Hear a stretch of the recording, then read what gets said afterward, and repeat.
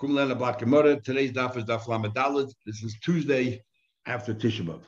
So we're saying over here now that you're saying that the one who holds that if you steal an animal and you shecht it, and even though you had a shliach shechting on your behalf on Shabbos, so therefore the shliach will get killed, you have to pay the money, and the chacham disagree. They say there's no money changing hands, you have to pay any compensation. Why? Because Reb Shimon says, the author of the chacham, the anonymous chacham is Reb Shimon, who holds that since the shechita is not suitable, it doesn't prepare you to eat, therefore it's not a valid shechita.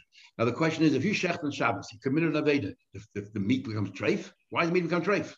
In fact, we'll have three opinions here. I think more will say that the Rabbi Yochanan Sandler, who believes that if you shecht on Shabbos, the shechita actually makes it animal treif, you cannot eat it, is Rabbi Shimon agrees with Rabbi Yochanan Sandler, and therefore he says it's not a shechita ruya, and it's not considered shechita, you don't have to pay the compensation. What's the story? That now we look in the Mishnah, we have the chum as well. Hashoiche b'Shabbos, somebody shechts on Shabbos. You will be killed for it. The shechita is kosher. So my answer is Shimon Sandler that the shechita on Shabbos makes it treif, renders the animal treif. What's the story? We have three opinions. Tanya we learn, and we have a number of opinions how to understand the three opinions. We'll just learn the way Rashi learns. The Tanya we learn the B'raisa Hamavashal b'Shabbos b'Shegi. If you cooked on Shabbos by accident, Yoichel, the law is that everybody can eat on Shabbos. It was a mistake. But b'mezid, if you did it deliberately, lo Yoichel. If you did it deliberately, then you cannot eat it forever. There's no time you can eat it, but others can eat it.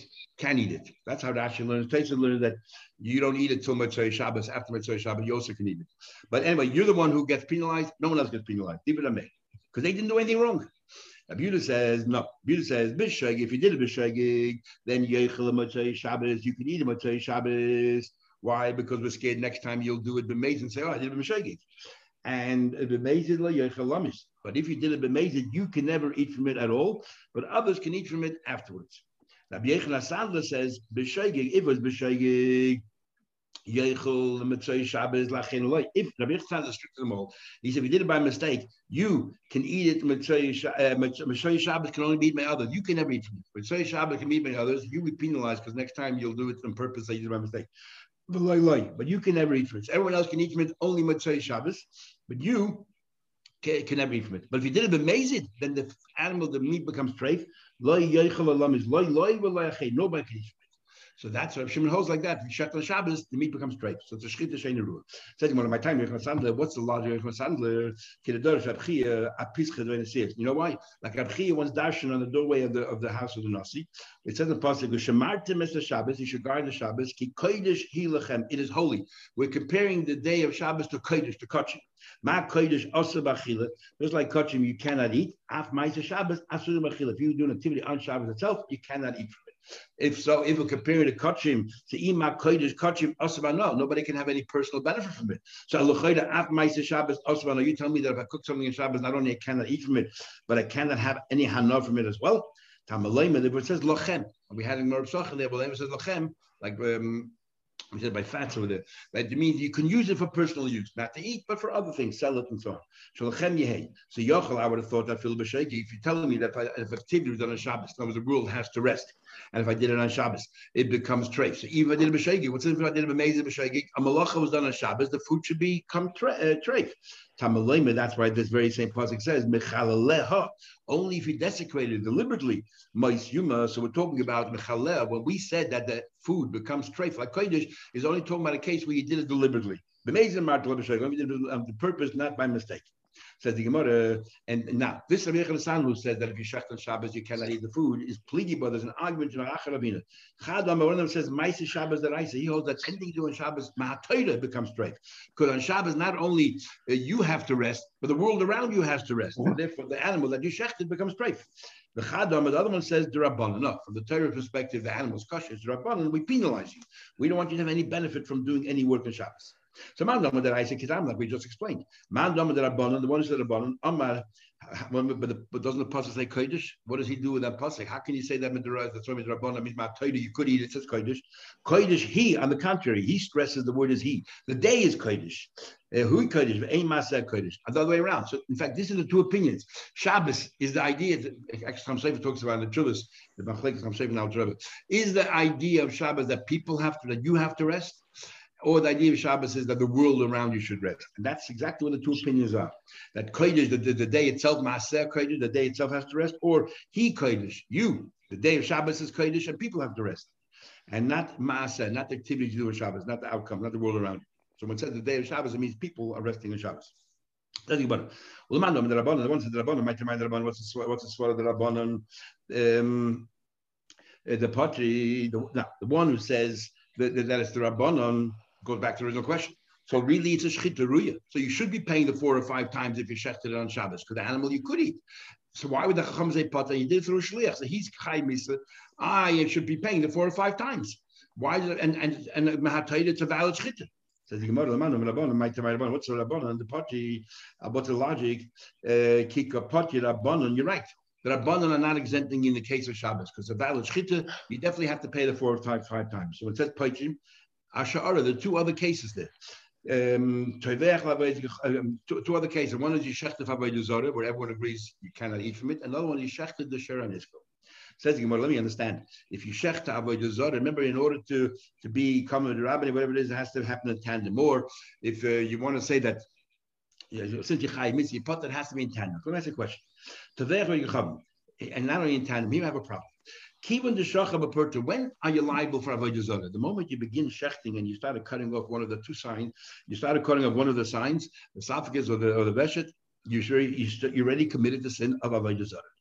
Itzale, the animal comes also, but you're not chai 4 or 5 times until you finish the shchita. So therefore, by the time you finish the shchita, ki katovach, when you shechted it, lav the mori katovach. When you shechted it, it's already avodah zarah. When you did avodah zarah, it becomes asa bahana. The moment something is dedicated for consecrated for avodah zarah, it becomes asa bahana. It means it belongs to nobody. If it belongs to nobody, when I finish the shechting and now I'm liable to 4 or 5 times, depending if it's a sheep or a cow, whose cow did I shecht? Nobody's, because it's already became asa bahana the moment I started shechting it. So why am I liable? Why does it say Meir holds a chayiv? Ambarava says, Rava, it's talking about a unique case where the guy says, I don't want this animal to be avodah zarah until I finish to complete the shechting. So therefore, when you finish shechting, you completed the thing, it will still belong to the owner. You shechted his animal. And therefore, you're chayiv the 4 or 5 times and the avodah zarah. Avodah zarah again, through a shliach, and the mishalech is chayiv the 4 or 5 times. Says Gemara, okay, Shehanisko, the same question, Shehanisko, Lav the day who the Katavach. And here it seems clear from the Gemara here, as soon as the animal was sentenced to be put to death, it already becomes asabano, it no longer belongs to the original owner. And therefore the Gemara's question is, when you shechted, whose animal are you shechting? Not like a Rabbeinu Tam that says it becomes asabano only after the animal died. And while the animal is still alive, it's not asabano.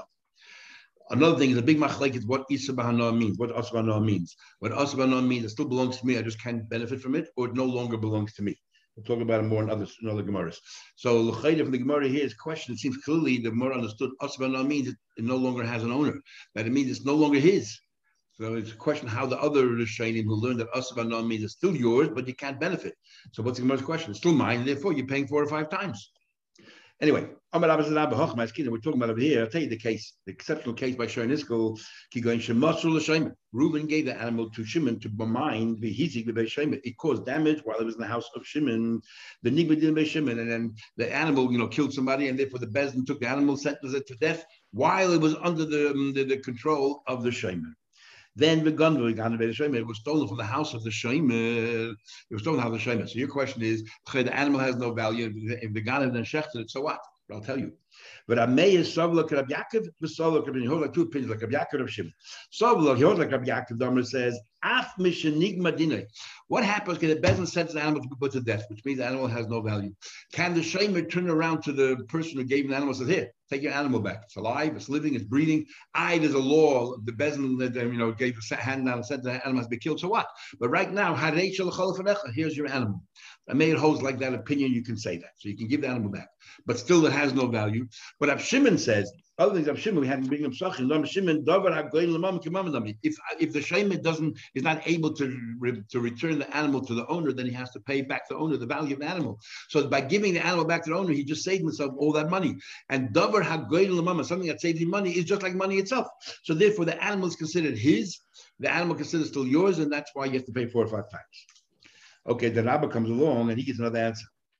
Let's go back to the original question. The Chayyim says, but what that we asked the question, we see the May clearly holds that by death also we don't say Kamad Rabbaneh. So if you shechted an animal on Shabbos, Yechayiv Dal V'Hei comes along. Rabbi gives another answer. Forget about a shliach.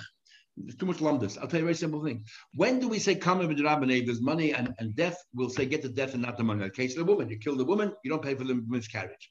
But when there's a penalty. And we're talking now about a penalty, like the paying 4 or 5 times compensation. That's not the value of the animal. That's a penalty. A penalty is a kapara. We're not going to excuse your penalty because you're going to be put to death. You still have to pay the penalty.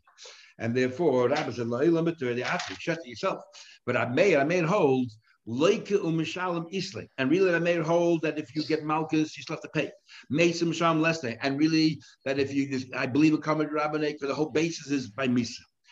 What about the case of shechting? The shiny honey, these are all different. The chiddush shechitut Torah, it's a chiddush, the knas. That I forgot the miktul mishal. Even though you got killed, you pay. So the same thing is with the second mission there. If a person forces on his daughter, he gets misa, but he still has to pay the penalty. You know why he gets paid the penalty? Because it's a knas. The whole idea of abusing a girl, you pay the $50, that's a knas, a penalty. And when it comes to a penalty, but the whole thing is a chiddush, that doesn't matter if you're going to get killed. You still have to pay the penalty. But other Rabbi is consistent with you. Rabbi said, what happens? Let's say you stole a goat. The tavcha b'Shabbos, you stole a goat and you shechted it on Shabbos. Chayiv, real chayiv. Why are you chayiv? You're getting killed. Why are you chayiv? You know why? You already have to pay the value of the animal when you stole it on Friday. Now comes Shabbos. What do you pay now? Knas. A knas, even though you're going to get killed while you're doing it, you get for the act, but you don't get excused from the knas. See right here.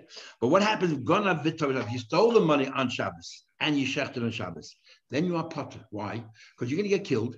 And therefore, even the first payment, the value of the animal, you're excused because Kamad Rabbaneh. And once you don't pay the first multiple, when we say 4 or 5 times, it has to be 4 or 5, not 3 or 4. Part of the 4 or 5 times is you have to pay, first of all, the money, the value of the object. You have to pay kefil, the double, and then you pay your extra 2 or 3 times. But since we'll say Kamle b'derabbaneh when it comes to the value of money, therefore you don't pay 4 or 5 times. So clear Rabbi says, the mayor holds Kamad Rabbaneh when it's money, but when it's a knas, a penalty, there's no Kamad Rabbaneh. And once you don't pay for the gneva, there's no 4 or 5 times anymore. If you stole a goat for let's say you stole another example.